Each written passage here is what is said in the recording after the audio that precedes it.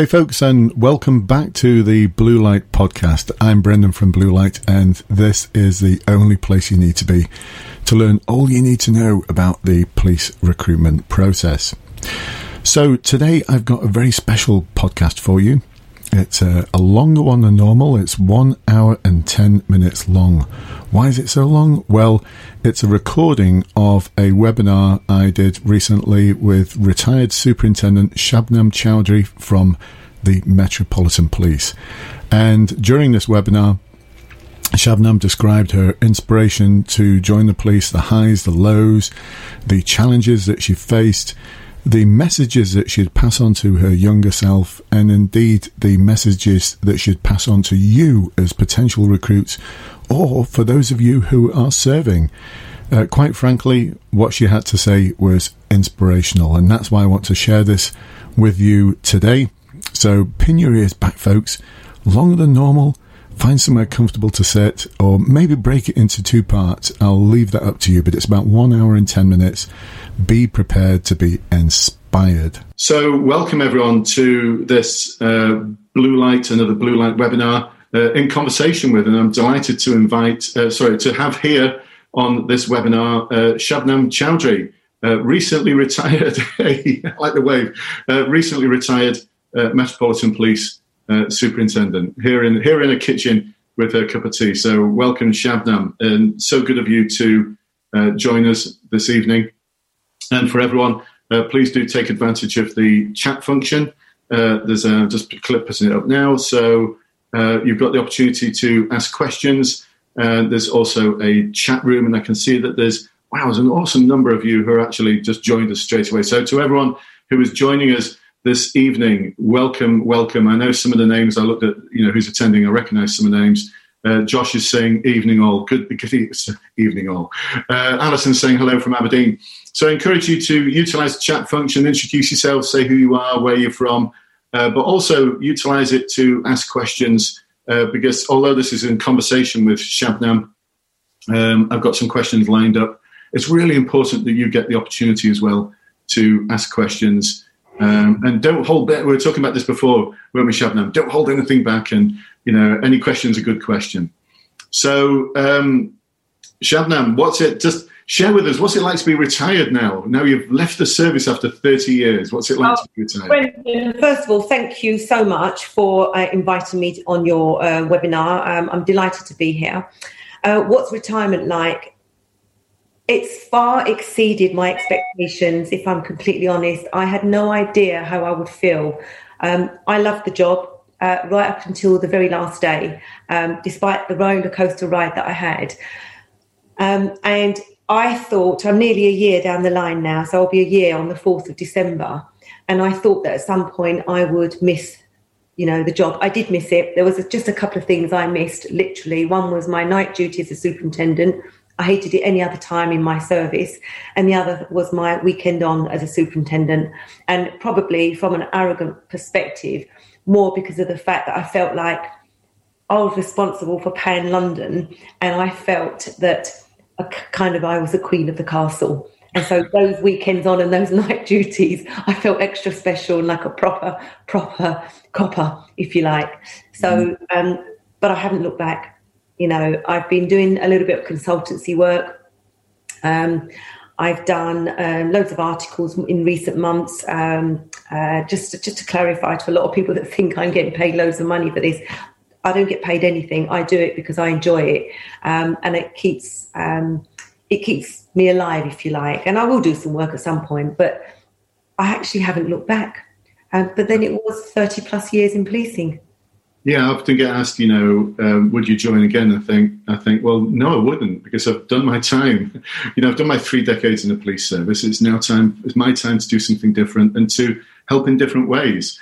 So no, I get that, and it's great that you're enjoying retirement. And it's not actually retirement, is it? It's just like doing work in a different way, but perhaps not getting... Yeah, I don't like the terminology retirement. I'm not retired. I'm a former officer, and I am, I'm doing bits and pieces. And retirement for me is completely giving up and doing any form of work.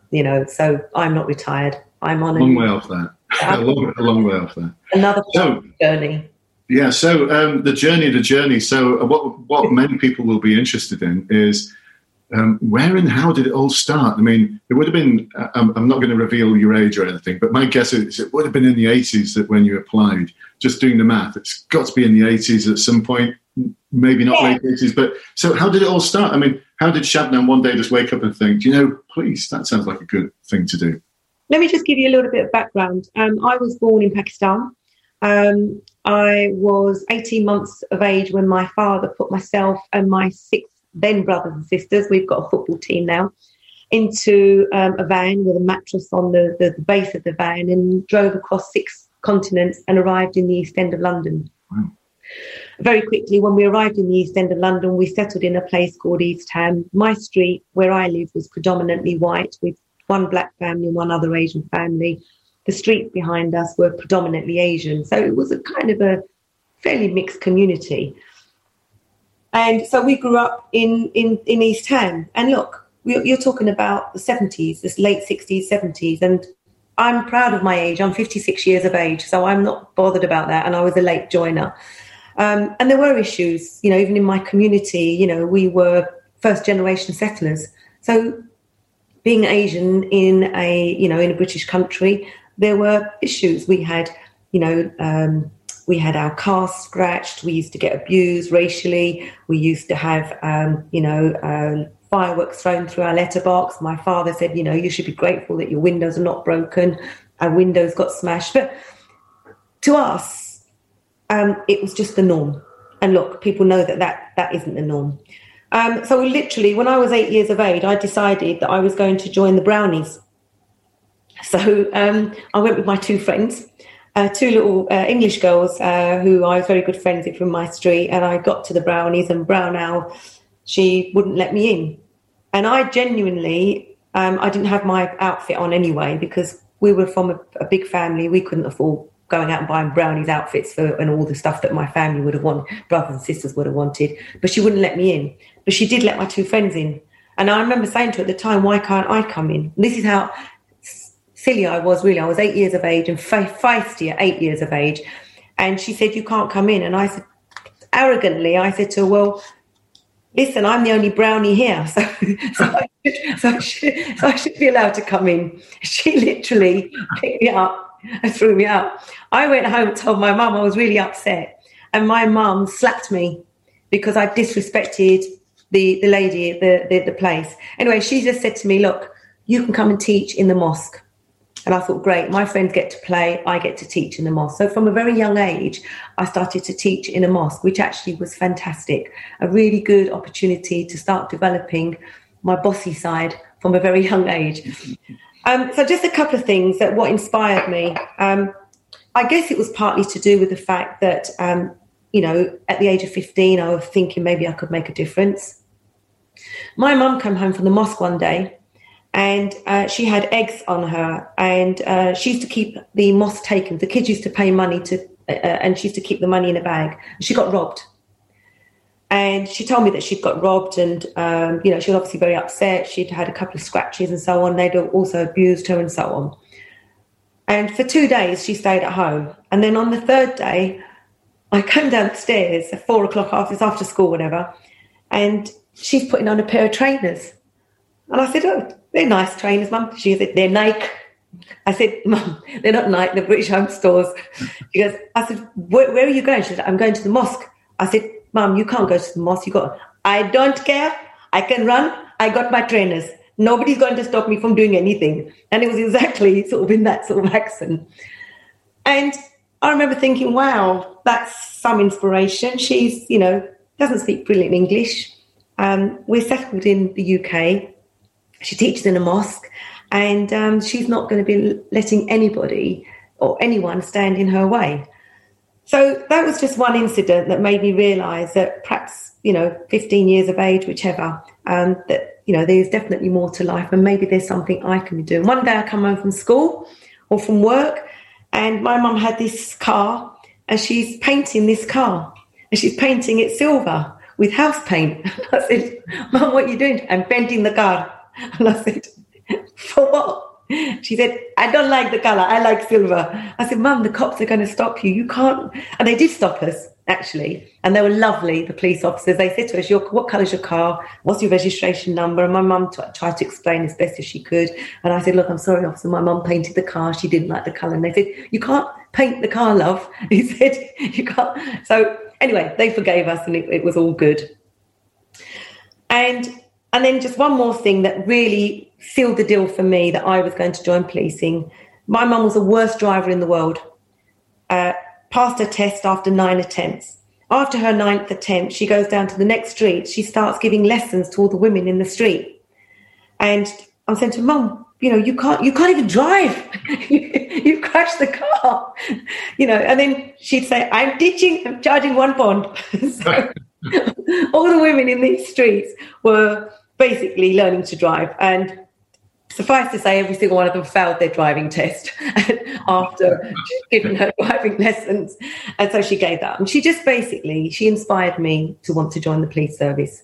So when I got to 18, I just felt there was something more I could do. I had, quite an outgoing personality. And so I started to apply for the police at 18 and a half years of age. I remember going to the training college, definitely was interested in it. I'd worked in a menswear shop. I had a real knack for catching credit card fraudsters. They would, I'd get a 50 quid reward every time I copped a credit card and called the police before I'd even called the credit card company. So the cops used to say to me, Shabnam, you've got to join the police service. So it kind of went from there.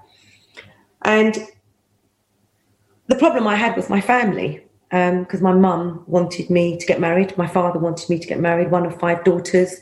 And it wasn't the done thing for a Muslim girl to be joining the police service. We weren't allowed to wear skirts back then. I didn't tell them that was my dream. Then they started bringing suitors to the house over a period of 2 years. They came round in every shape, size, age, 40, 50, fat, tall, bald, short, no teeth, no hair. And the last straw really was when my mother called me down the stairs one day and I said, I'm not coming down. She said, you got to marry him. I said, why? I said, Mum, he's 40. Look at me. He said, can't even smile. He's got no teeth. So basically, in a nutshell, she said I had to marry him because he had a green Mercedes. And I didn't marry him. I rebelled for 2 whole years. But the journey into policing wasn't so easy. 4 attempts, 7 years later, I was too young, I was too skinny, I needed to go away and put on some weight, I needed to go and get a job. I joined the specials, which was fantastic. I worked for McDonald's. I went and did all the things that policing asked of me.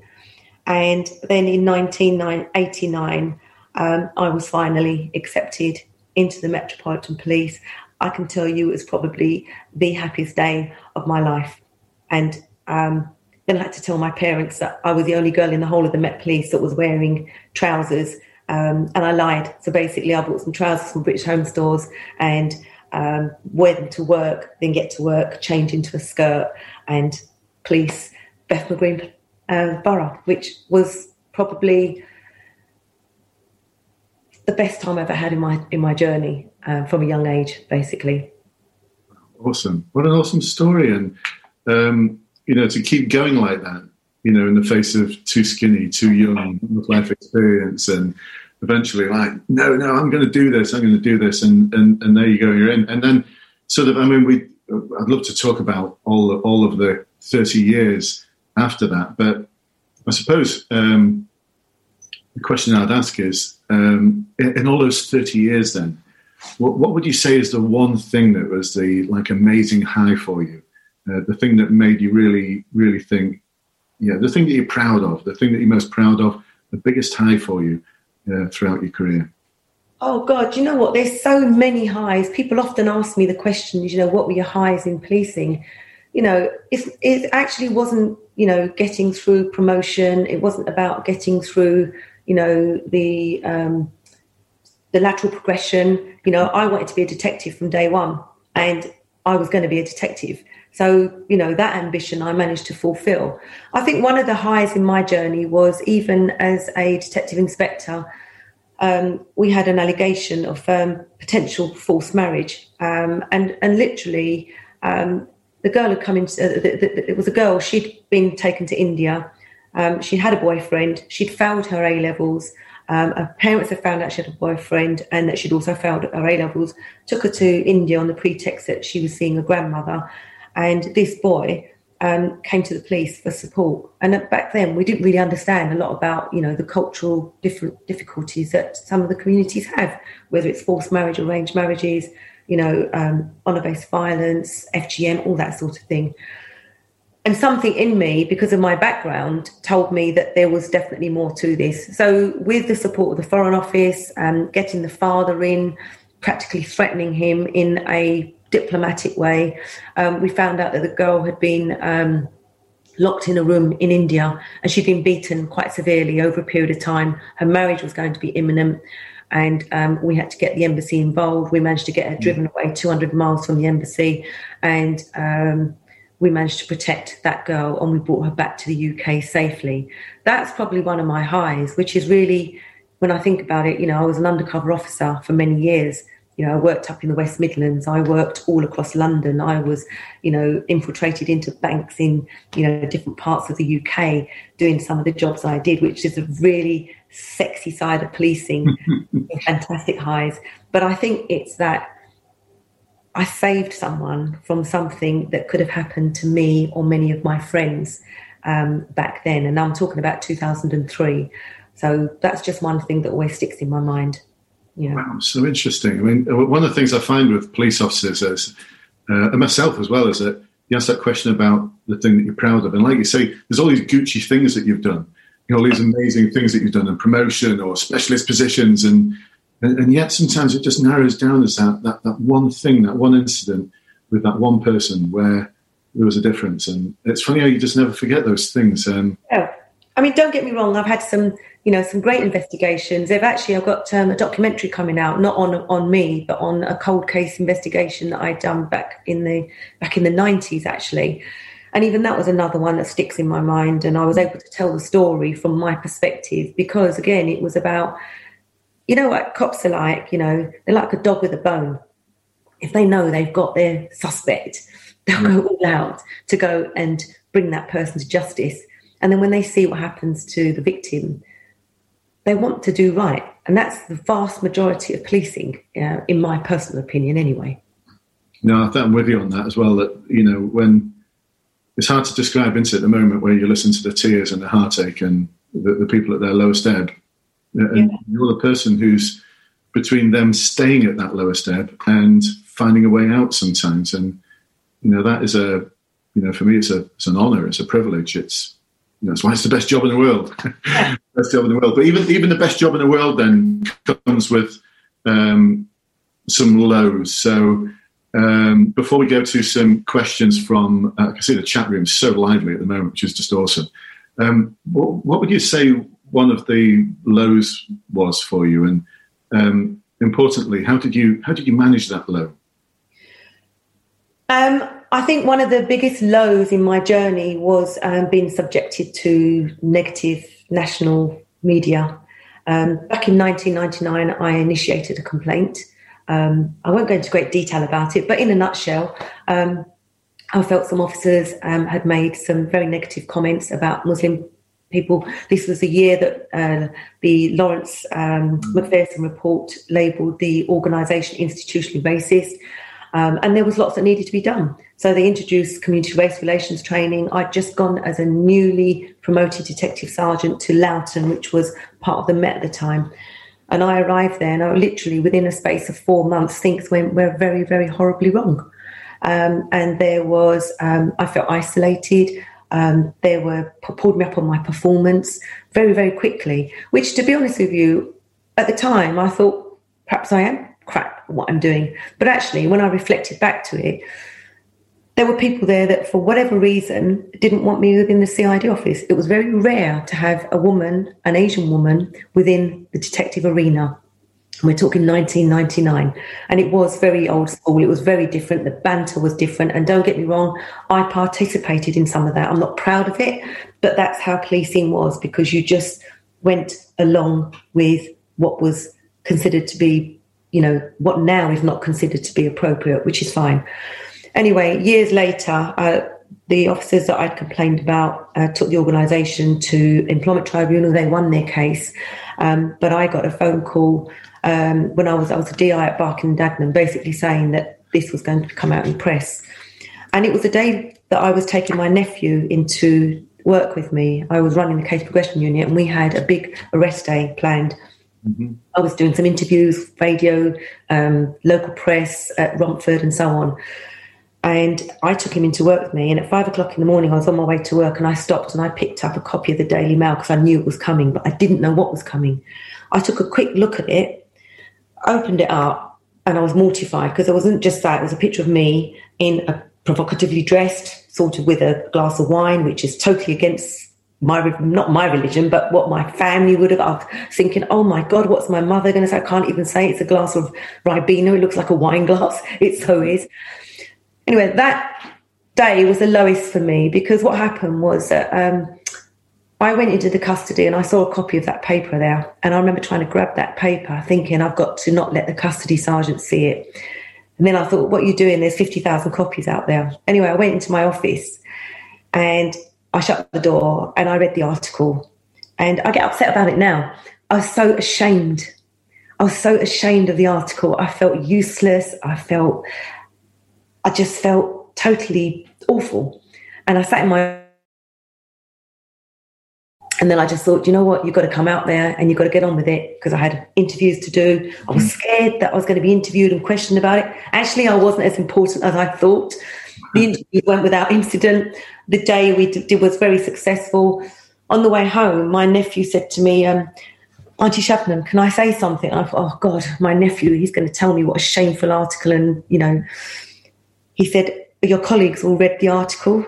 I said, all right. And he said to me, they said, yeah, have you seen Ma'am Chowdhury in the paper? Oh, it's a shit article, but doesn't she look buff? That lifted my spirits like you wouldn't believe. I was so happy. I never read the article again until last year, and I started to introduce it into presentations that I give now because actually it's a part of who I am. I'm not perfect. I don't profess to be perfect. Bloody hell, I've made some mistakes in my journey, and I've had the good grace, which I would give to anybody, to accept when I've done wrong, when I need to do better.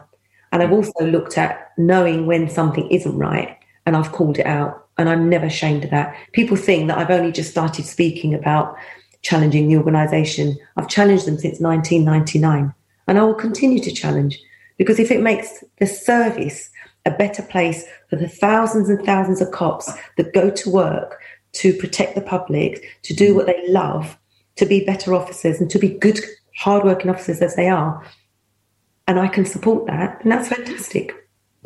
Brilliant. Now, that actually just got me thinking about a question there, and thank you for sharing that. That's just awesome story, especially, you know, what your fellow officers said. The smiles on my face. I mean, this is the stuff that you don't capture anywhere else. So there might be a lot of people watching this now thinking, I'm not sure about joining the police, no matter what background they're from, because of Black Lives Matter, the continuing press that calls the police out as being either institutionally racist or there's racist individuals.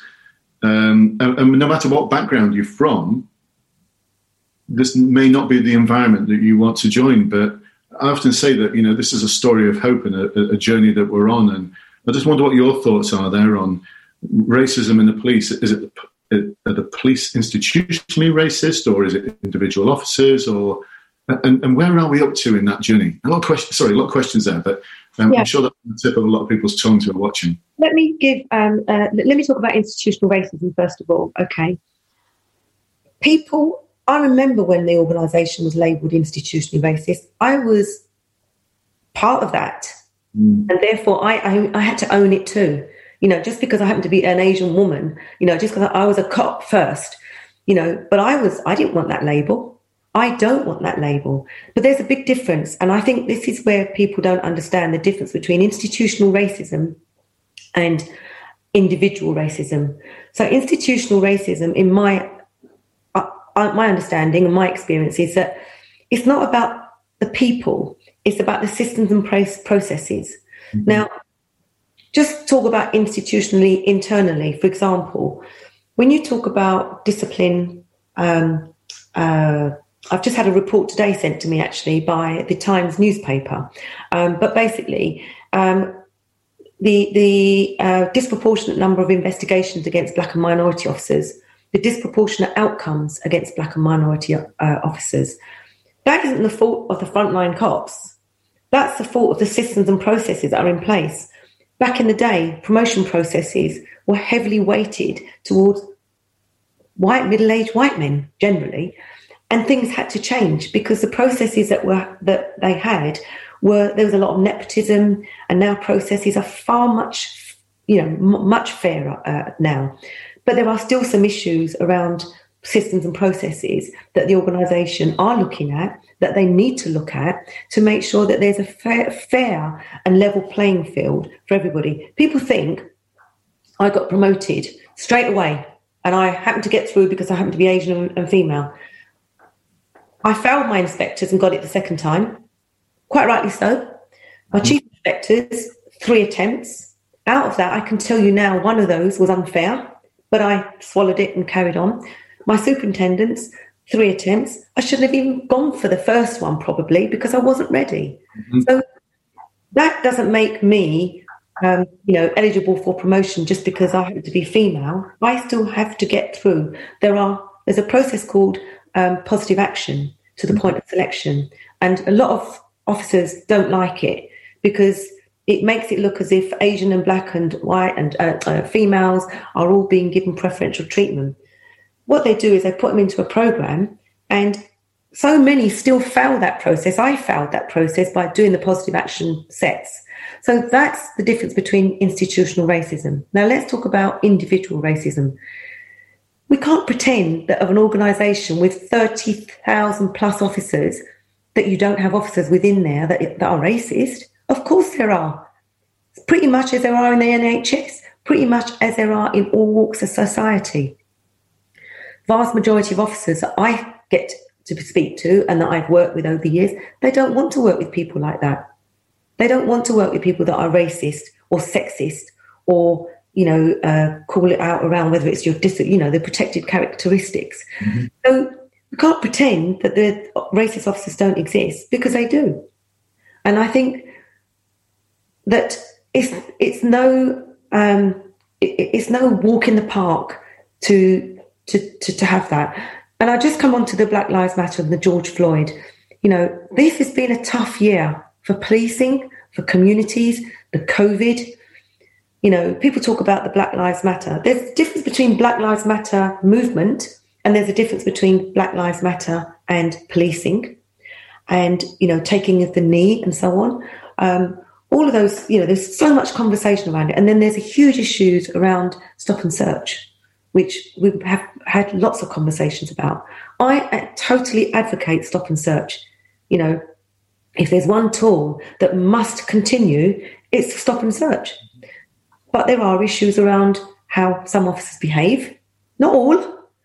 And it's a minority, but it's only the minority that spoil it for the majority. And they've got to get that right. So, do I think people get racially profiled through stop and search? I think that what happens is people do it on purpose.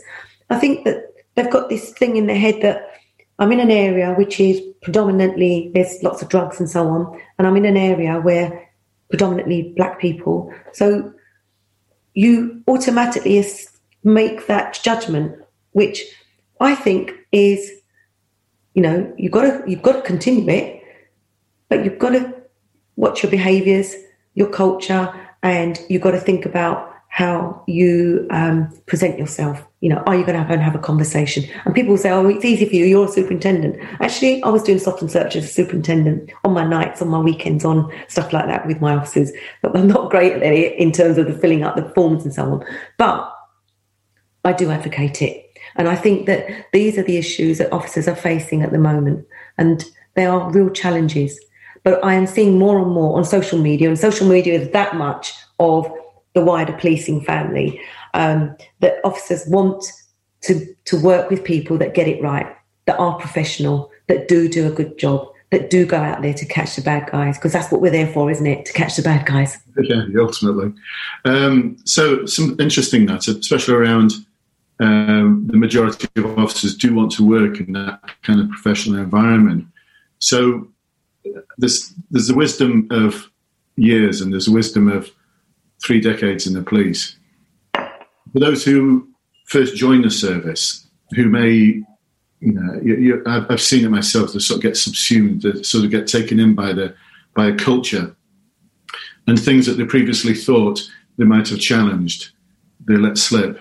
So what message would you send to people who are just joining now or thinking about joining, in terms of that? I sometimes say the word challenging inappropriate behaviour, but challenge sometimes I think is a little bit too assertive, maybe a little too aggressive. I don't know. How would you? What advice would you give to those who are joining now, or who are thinking of joining, about tackling and dealing with those sort of issues as they face them, as they're bound to face them? They're going to, no matter what force they join. Yeah, definitely are going to. And you look, policing's got younger and younger, and so that in itself is a challenge for communities and for policing, that officers and so on. And that's not criticism of young people. Mm-hmm. That's just saying that policing has got younger and younger. So your life experience are less, but you will bring something to the table. There is no question about that. What I'd say, look, first thing is, people think that the minute you say to someone, hang on a second, that's not right, it doesn't mean to say you go run into the boss about it. You call it out, you nip it in the bud. You say, listen, I'm not putting up with that, and I'm not going to be party to that. And that's not always easy when you're a newly fledged officer. I've got a nephew who's just joined in the last year, and he's told me a couple of things, and he said, I didn't want to call it out. And I said to him, but you've got to, because if you don't call it out, then it's going to allow people to fester and continue. And you are the change that policing needs to see. And I'm not talking about the colour of the person. I'm talking about behaviours.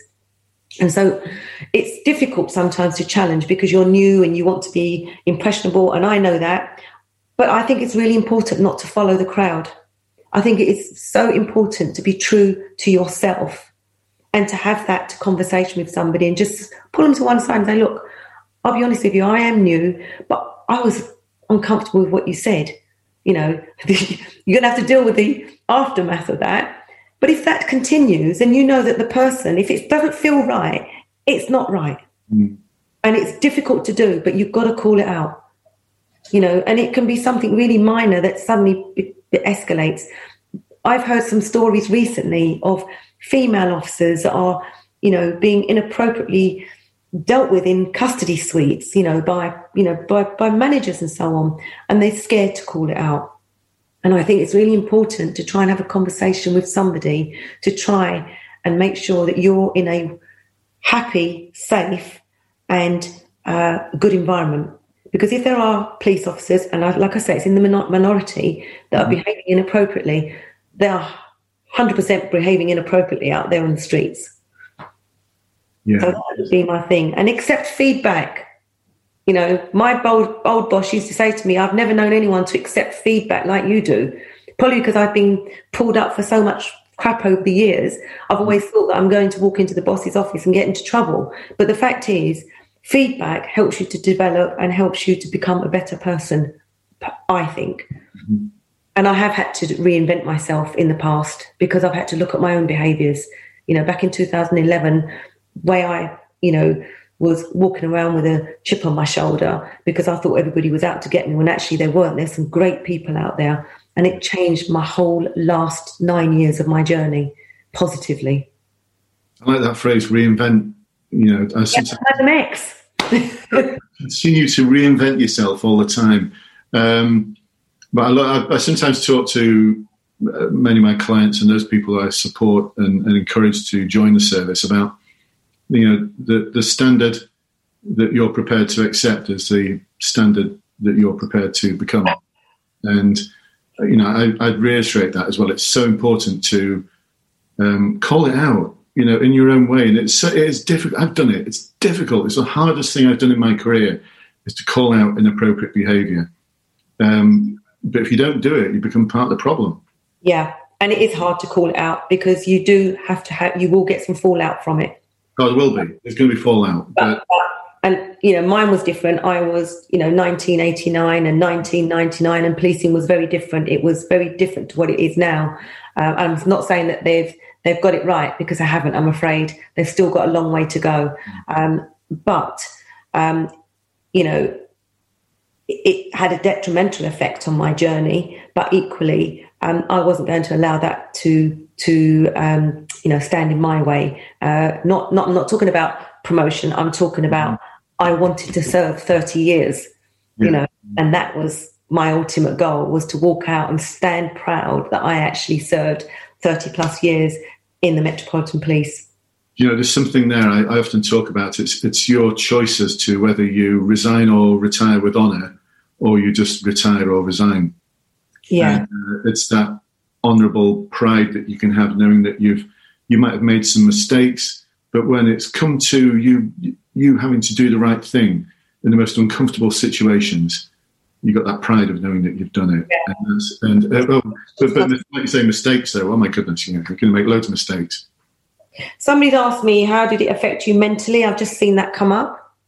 Yeah, I was just about to say, because we are like the old salts, if you don't mind using that phrase, of policing. But a lot of the people who are watching this who've made comments, I was just going to do some shout outs and pick out some questions, because these are people who are going to be the change. I joined with people who've been chief constables.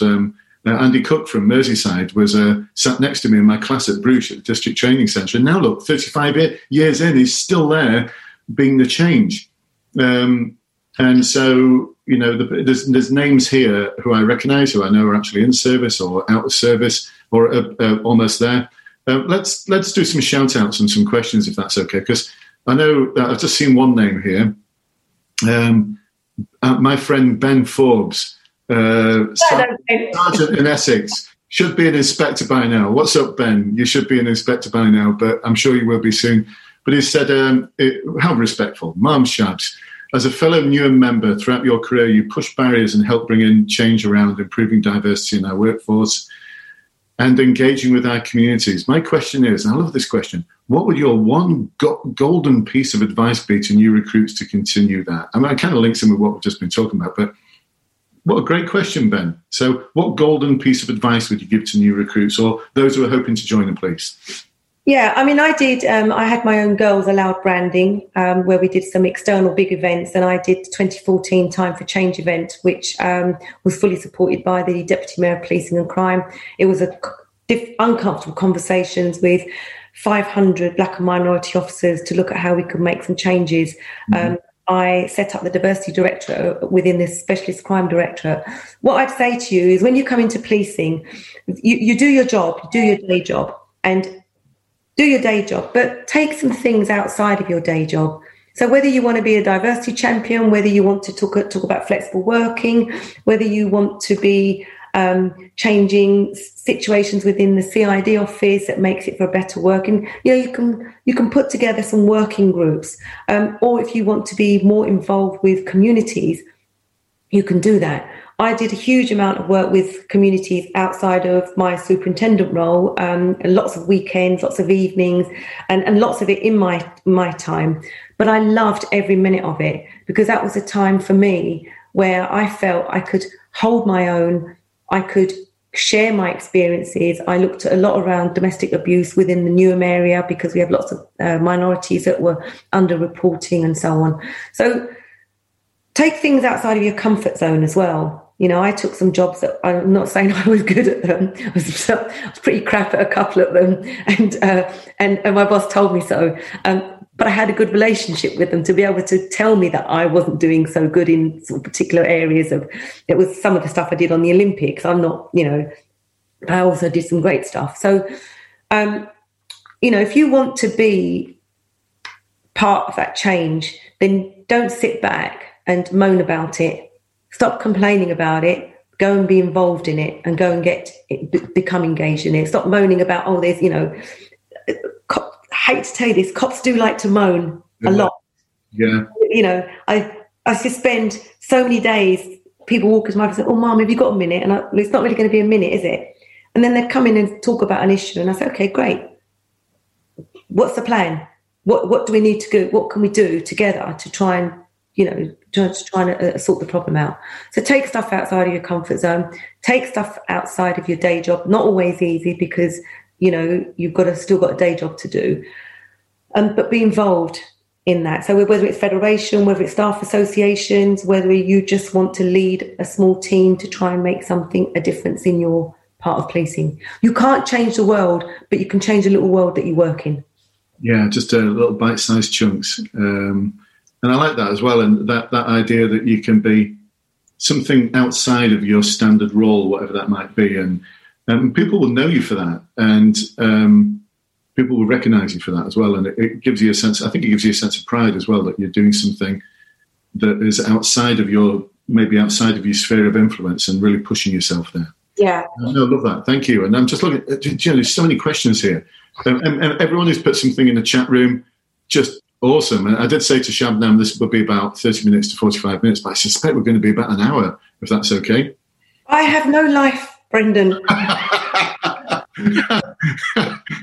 Yeah, post-police, we have no life. Let's do some shout-outs. So Katerina is saying good evening all over before. Emily Sims, good evening to you. Chris in Carlisle, about to start my third week in the police. Awesome, Chris. Esther, who's the diversity lead from Avon and Somerset Police. Who else have we got? Oh, I wish I could do all the shout-outs. Alex from Pickering in North Yorkshire. Hey, my neighbour. Let's see, who else have we got? Sylvia from Thames Valley Police Positive Action Engagement Team. Awesome to have you on board, Sylvia. And some of the questions. Oh, I wish I could do all the shout-outs. Oh, my friend Shabush from Liverpool. How's the preparation going, Shabush, for your final interview? Lovely to have you on board. And here's Arfan as well from North Yorkshire Police Positive Action Race, Faith and Belief League. Gosh, a long title we're giving you there, Arfan. But great to have you on board as well. Scottish Women's Development Forum, Claire Hussein. Wow, that's great. Alison Cameron, social media spot for Highlands and Islands, the Northeast Divisions of Police Scotland. I'm honoured. We have got so many awesome people here. Heather, who's in her early stages of training. Right, well, we've got so many good questions, and I wish I could talk about all of them. Here's one I quite like from Rachel Duncan. What are your views on reverse mentoring, and would you mentor current officers? And how do you deal with imposter syndrome? I don't even know what imposter syndrome is. Sorry, Rachel, but I like that about perhaps just deal with that, about reverse mentoring. And let me just talk a little bit about mentoring quickly. Mm-hmm. Mentoring is what you allow it to be. All right, and I'm still mentoring some officers within the organisation. So since I did the article with the BBC, I've been inundated with some calls, and I've helped people return back to work that have been off sick for 8 months for whatever reason, who were too scared to go back. So I've helped to manage them, to get them back to work, and I'm really, really pleased for them because they're just starting to come back into their own again.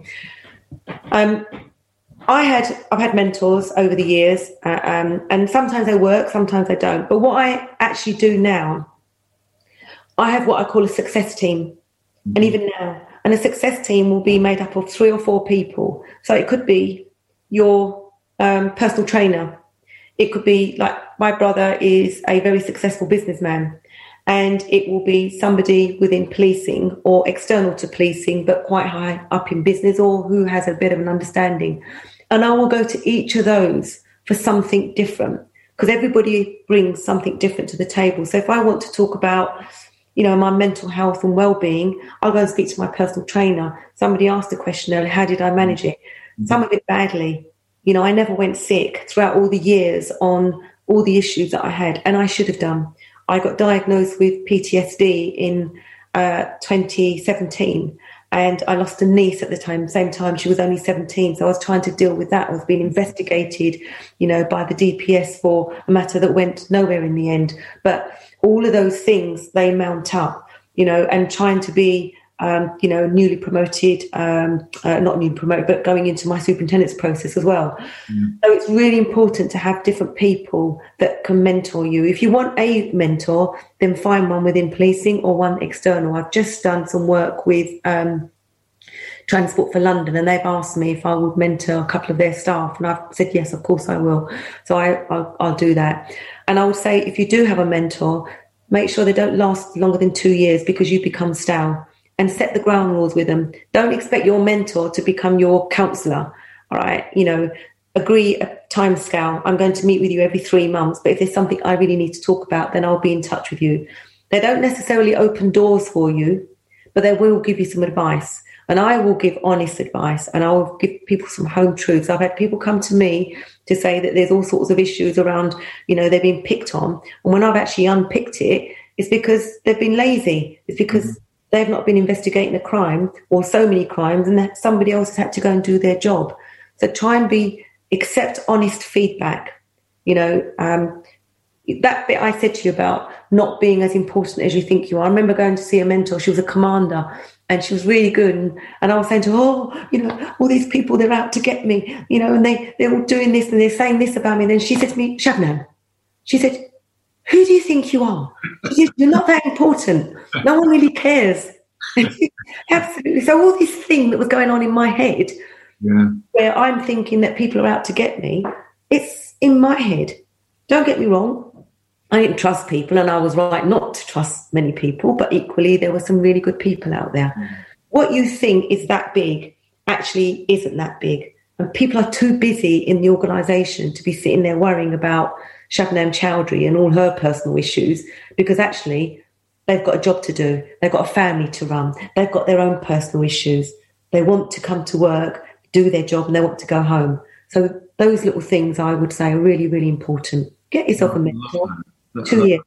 Yeah, I love that, because this, I've been there myself thinking that, I'm the centre of attention for something because I've done something wrong, or I think I've done something wrong, or a little bit of paranoia slips in. And I think there's probably something there about that. That is an early indicator maybe of PTSD or something like that. I don't think you can go through your career in the police without these lows, these highs. But I love that idea of a success team, having a success team around you of people who are skilled in different things and I love that commander like Shabnam, just... Wind your neck in.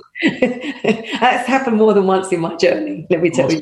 That's great. So here's another good question as well. I think we could probably just run with a load of good questions here. Yeah, please do. I'll try and answer them short so that you can get more questions in. Well, this one's awesome. It's from Emily, who's saying, what was your biggest cake find moment?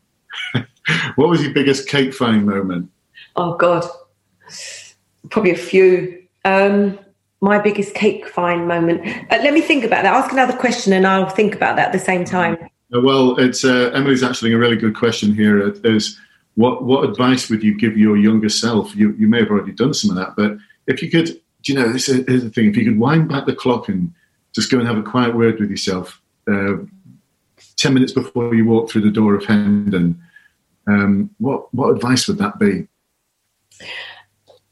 So the first thing I say is, like I said, don't follow the crowd and call it out if you have to, if it needs calling out, respectfully. And that's one thing I learned about how you actually, it's not what you say, it's how you say it. Mm-hmm. And I learned after years of threatening to throw people out of windows, but actually that wasn't working, Sometimes you've got to wind your neck in and you've got to try and have a more of a diplomatic and a more of a compromise and negotiate with people. And I learned to negotiate with some really good people that actually helped my life to become easier. So that's one thing I'd say. Accept feedback. Sometimes be honest with yourself. If you know that you're getting it wrong and your line managers are telling you that you're getting it wrong, then sit down. People say, I don't want an action plan. That's telling me I'm crap. Actually, an action plan. Say, yeah, give me an action plan. Actually, go and speak to your boss and say, I want an action plan for 3 months. I want to tick all those boxes, get those done, and then move on to the next part of it. So be sort of true to yourself in that respect. And the one thing I found with, I managed neighbourhoods at Newham, and I could be completely honest with you. So I had loads of probationers, and at one time it was like going back to kindergarten, because the problems and the the issues, he's saying this about me and she's saying that about me, and I don't know, you know, all that sort of thing. And I remember thinking, oh my goodness, this is what policing is about. So you've got to be professional. When you come to work, you've got to be professional. You know, have the fun, enjoy work hard, play hard, but you've got to be professional, you know, and try and, you know, smart, the whole shebang. Awesome advice. Gosh, that was like one thing, but there's like, I think there's about 3 or 4 there, which is still fine. So it's not a 10-minute conversation with your younger self. That was a half-hour one, but still, I like that. I'm going to answer that if I can, you know, for everyone, because I think the one thing that it took me about 25 years to realise is that I'm rubbish at some stuff, and I probably always will be. And, you know, I had this ambition to be a brilliant bronze commander in the public order world. Honestly, though, I soon worked out that it's not my thing. You know, I'd hit the point where I was just a bit rubbish at it. Yeah. I wasn't very good. What I was awesome at, though, was community engagement and problem solving in complex situations within communities. So I started to recognise that, you know, it's okay to have some good stuff that you're really outstanding at, but also recognise the stuff you're rubbish at, and you probably always will be. Yeah. Some things, no matter how many times you action plan for it, you're not going to... I mean, I'm the most disorganised person ever. I am never going to be organised. And I'm okay with that now. But it's taken me 30-something years to just get my head around the fact that, you know, the chief inspector who used to call me Inspector Chaos, he was right.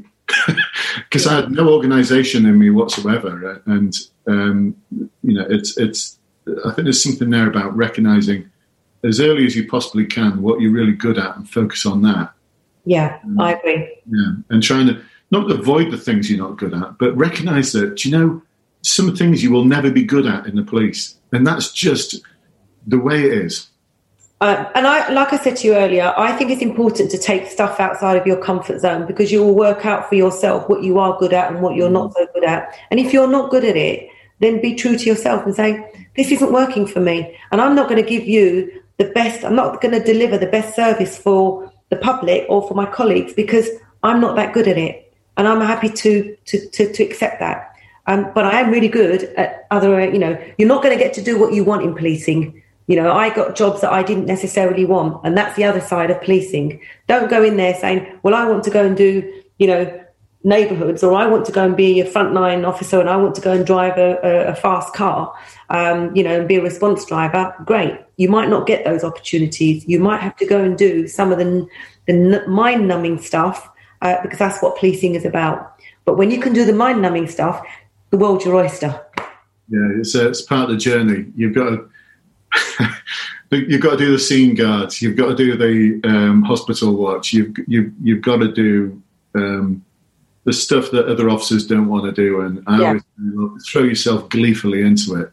Yeah. And, you know, you will then get known as the go-to person who, you know, I think it's John Sutherland when I did an interview with him, you know, at Police Commander on Twitter, who said it was probably just a couple of hours after the Metropolitan Police was formed before someone said, you know, the job's fucked. And it isn't. The thing is, it isn't. But if you're always that person who's moaning and groaning, you will not attract other people around you, and you'll not be the person who gets put forward for something.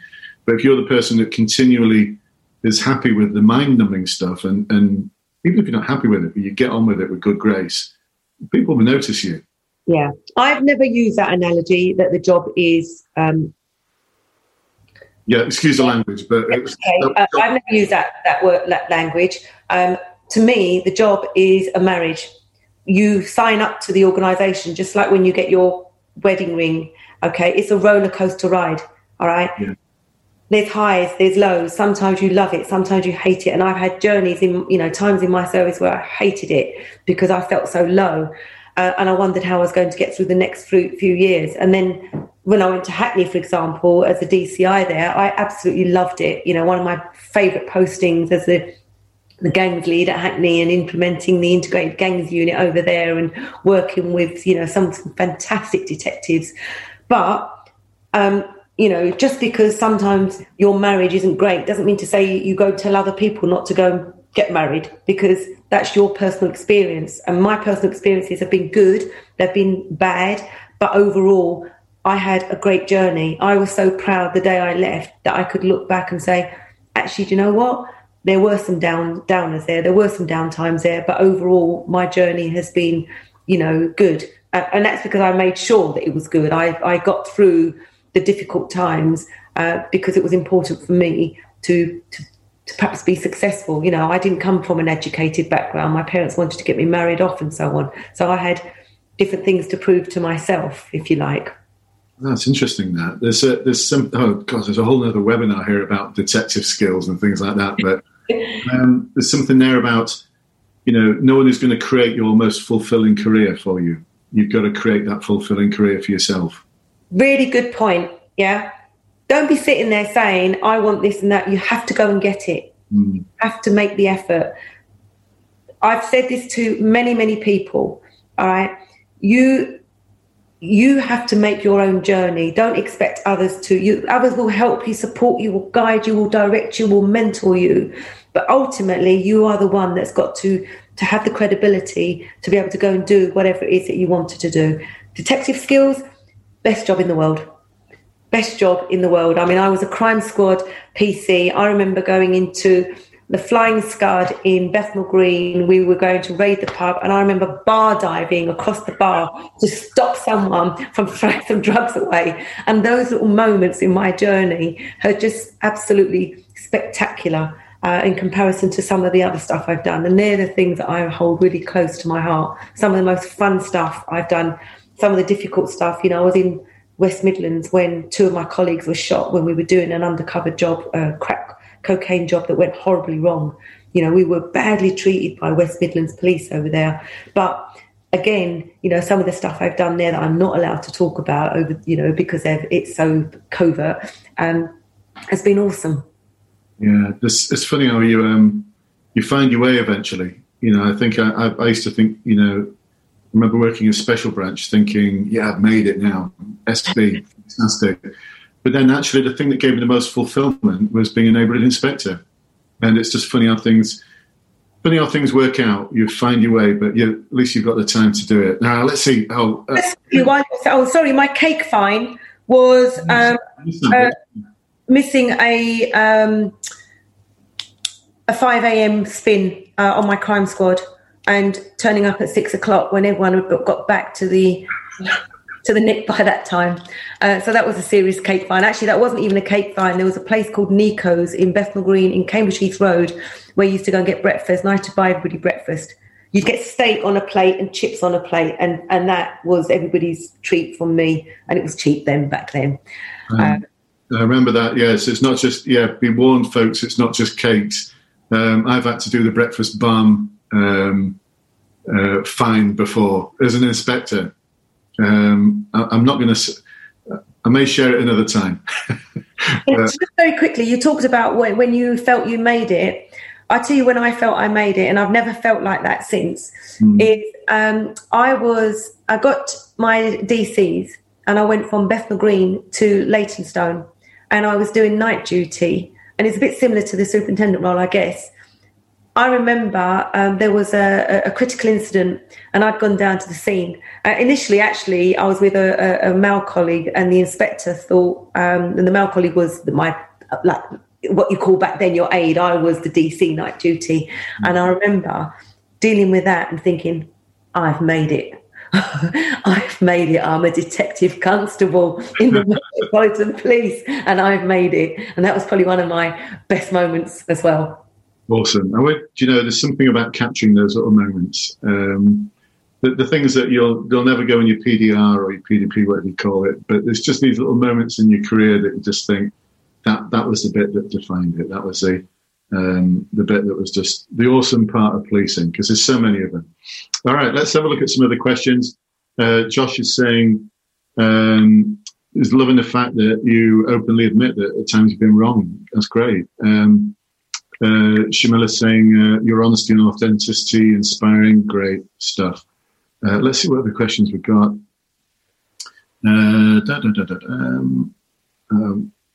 Oh my goodness, there's so many. Sandeep is saying, shout out from West Midlands.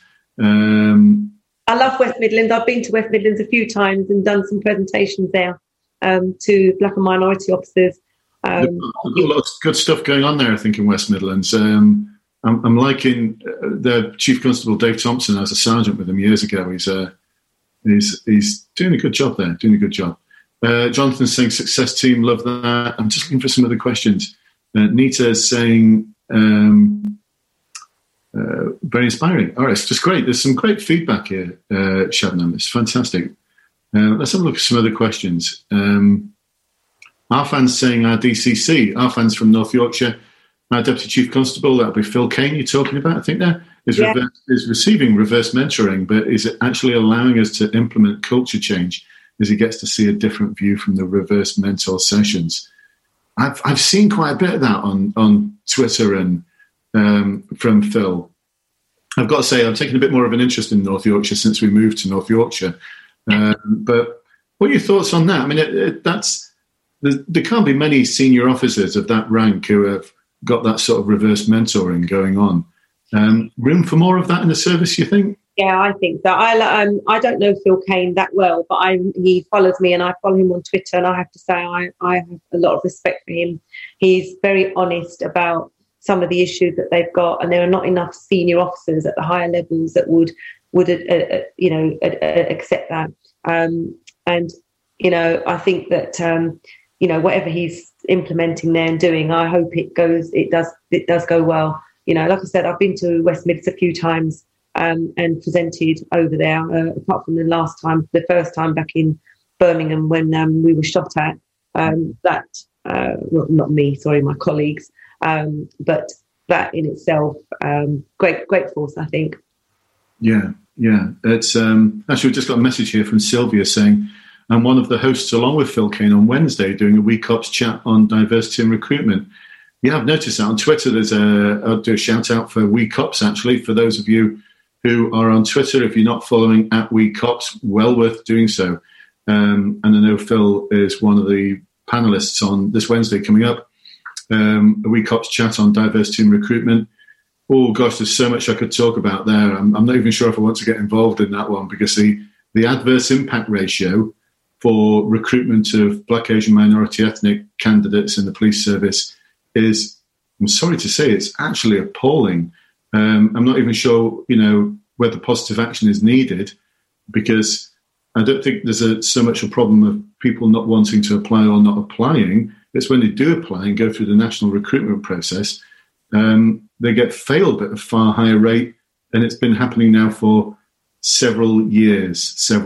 And anyway, I shouldn't get on this soapbox, but I feel for all the people who aspire to be police officers who are being discriminated against. And I'll put that out there. I do believe they're being discriminated against. Any system that has an adverse impact ratio of less than 0.80 consistently year in, year out, and it's sort of buried by the College of Policing, needs to hold its head in shame. And this is what I'm talking about when we talked about institutional racism. And there is something to be said about the fact that there is a disproportionate number of officers, people that are not being accepted into the organisation across the UK. And then when you do the homework around it, you see that there's far higher people from the black and minorities. I am a great believer that people come in on merit. Absolutely right. And absolutely do that. All right. I don't, you need to be able to cut the mustard. But the fact is there's something very wrong there if that's happening. You've got a lot of people that are coming from black and minority backgrounds that are highly educated, that have got really good, background experience, that have, got something good to offer. And I'm not talking just the fact that they might have a language or they may have the colour of their skin or certain, protected characteristics. Something is not right there.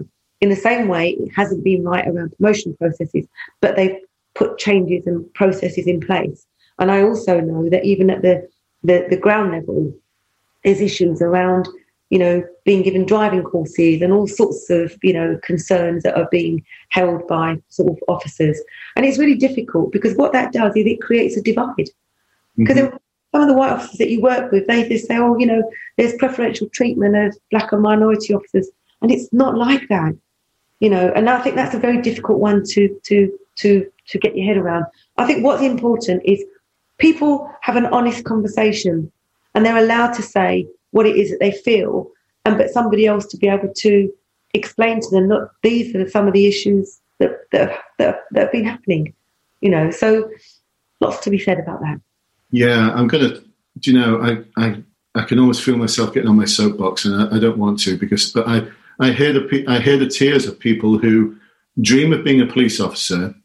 And, when I've heard the backstories from some individuals about why they've been failed, I just think there can't be any other reason other than racism existing or sexism existing, but especially in racism. And for any system, I don't know the exact figures, but I think the Day One Assessment Centre that the Met were piloting, I think that it was something like 42, 43% of black candidates passed versus I think it was about 80% of white candidates. Wow. No one's going to try and persuade me that, I think the College of Policing tried to put it on forces saying, the SIFT isn't, it must be their fault for the SIFT. And you can't, when you've got data like that's consistent over the years, it's got to be, I'm going to keep calling it out. Anyway, I'm going to have to get myself off my soapbox on that one because I get a bit angry about it on behalf of the people. And, all right, calm down, Brendan. Calm down. Just all right. Well, let's move away from that one. So I think we'll have to wrap up soon anyway, because I did say I'll be about 30 minutes to 45 minutes. We've been going now for like an hour and 10 minutes. So loads of great comments. Perhaps I can use them as a springboard for another session. You want to do a few more questions, Brendan? I'm more than happy to do a few more if you want. Oh, well, great stuff. Well, let's. Actually, let's perhaps end on, it's quite a big question really, and I think, I wonder what you feel about this one. So, we often talk about the sort of institutionalized issues that might need remedying. If you were the commissioner of the Met today, now, I know I promoted you on Twitter to chief superintendent, but I'm now going to promote you to the commissioner of the Metropolitan Police. What just one thing would you change tomorrow morning when you walk through the doors of New Scotland Yard? No pressure, hey, Brendan. Gosh, this is going to be me being very honest. I expect nothing else. I think the commissioner, if I was going to change one thing, it would be about myself as the commissioner.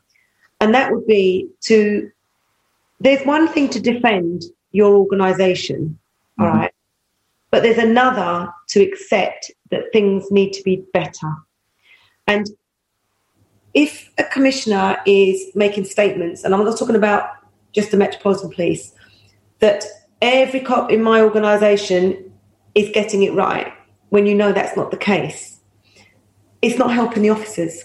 Mm-hmm. People that suffer, it's to the detriment of the people on the front line. Because the front line won't know if they're getting it wrong, because if it's been advocated at the highest levels and then it's having a ripple effect all the way down to the ground level, that is, I think, then commissioners like Phil McCain, for example, Phil Cain, he's put his hands up to policing needs to be better, not so much better, but we need to make changes. Mm-hmm. And I think that will help. And I think the label of, and this is me speaking as a person of colour, institutional racism, people need to have that explained. There's a difference. Do not deny that there are people in the organisation that are racist, because there are. But equally, give credit to those officers, the vast majority that do work hard, that come to work to protect the public. So that's how I would. Right, one thing. Gosh, that's good. I like that. Not sure what the commissioner would think, but then again, let's balance things out then, I suppose. And if you're still going to be the commissioner for the purpose of this, so or the chief constable of any force, I suppose. But what one thing do you feel that they should keep doing, that they should be proud of? Well, we talk about the stop and search. Mm-hmm. Yeah. What should we be proud of? Oh gosh. Okay. So let's or keep doing. You know what? You go through the door tomorrow morning. The first thing you say to your senior command team is, "The one thing we've got to keep doing is this." What would that one thing be? we've got to keep serving the public. We've got to protect the public, and we've got to bring offenders to justice. Mm-hmm. That's my personal view. You didn't join the police to go out, and have a party. You joined policing to protect the public, and part of protecting the public is bringing offenders to justice and giving victims the quality of service that they deserve. Would you treat your public the way you would want to be treated? If your mum came home or your brother came home and said that they'd had a really bad experience, that one bad experience has a huge ripple effect on the rest of policing. So that's what I say. You join the policing to catch the bad guys, keep catching the bad guys. Yeah, and I think that's something I'm proud of the British Police Service for, is that they do, and police officers, like you said before, they're like this, like a dog with a bone. I'm not going to let go. I'll keep an open mind and everything, but honestly, I've got to bring this person to justice, and I'll let the justice system decide, but I'm going to bring them to justice, and that is a nice moment. So let's keep hold of our core mission. Yeah. About our core mission there, because I think the subject of another webinar, I suppose, is Dave Thompson published something in the Reform think tank just last week about the role of the police post-pandemic. What does it need to be? This is a massive debate that needs to be had, because the police just being all things to all people can't continue. But be proud of the core mission. Who else has a power of arrest that can bring people to justice who have hurt members of our community? Yeah. Is an awesome mission to have, I think. Once that one card's in your pocket, awesome mission to have, no matter what rank you are, no matter where you are. I like that. That one thing. Lovely. I'll just finish off from my perspective. My policing journey was like a roller coaster ride. I loved it. I would say to people, when you have your highs, live with the highs. When you've got your lows, find somebody that can help support you. And for me, the one thing I would say is don't ever, ever give up. Whether you've got the dream to become a police officer, don't give up. Yeah. I didn't, and I got there. And once you become a police officer, fulfill your dream, but, do it with pride and with professionalism, and enjoy, your 70% of your life is at work. Enjoy it. And stop moaning. That's a good place to end, I think. A good place to end. Well, what can I say? Shabnam, it's been an absolute privilege, and it's been fab having you on board this webinar. I hope for everyone that you'll agree with me that it's just been an awesome hour or so. Thank you so much for your insight into your service, for the messages that you give to others, for the privilege of having the conversation with you. And thanks to you all. And I'm sure that even, I'm sure I've got some critics out there, and I hope that, that I've inspired different people in different ways. Don't give up on your dreams. Brilliant. And I'm seeing loads of thanks here. Oh my goodness, the chat function's just gone crazy with thank yous and inspirational, and awesome. I'll see what I can do to save the chat file for you and send it over to you if that's okay, Shabnam. And I'm going to let it roll actually, because there's some great feedback coming in here. Lauren's saying, we love you both. Thank you both. Fabulous. It's been amazing. Thank you. Thanks, guys. That was awesome. Thanks, Shabnam. You're brilliant. Great webinar. Oh my goodness, let's do more at some point. Let's do something else. Do you know what I'm thinking now? I'd love to get some themed webinars, maybe a little panel of ace detectives, some of the country's ace detectives, to help inspire the next generation of detectives. How about that? Would you be up for that one? Definitely. Right. I'm definitely up for that. And, thank you to everybody that's joined up today. And I hope that you've got something out of it. Great stuff. And, I shall see you soon then, Shabnam, at the next one. And thank you, everyone, for joining us this evening. And there will be a replay available for you at some point in the future.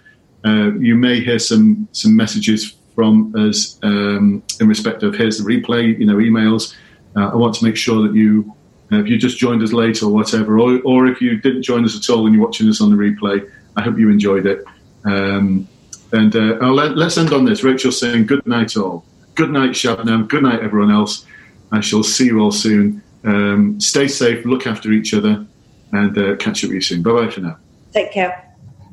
So I hope you enjoyed that webinar, the recording of the webinar. Wasn't Shabnam awesome? I hope to get her back on another podcast webinar at some point in the future, because she's got so much that she could share with us in terms of her journey as a detective, her thoughts on racism within the police, her thoughts on recruitment and inspiring the next generation. There's so much she's got to offer.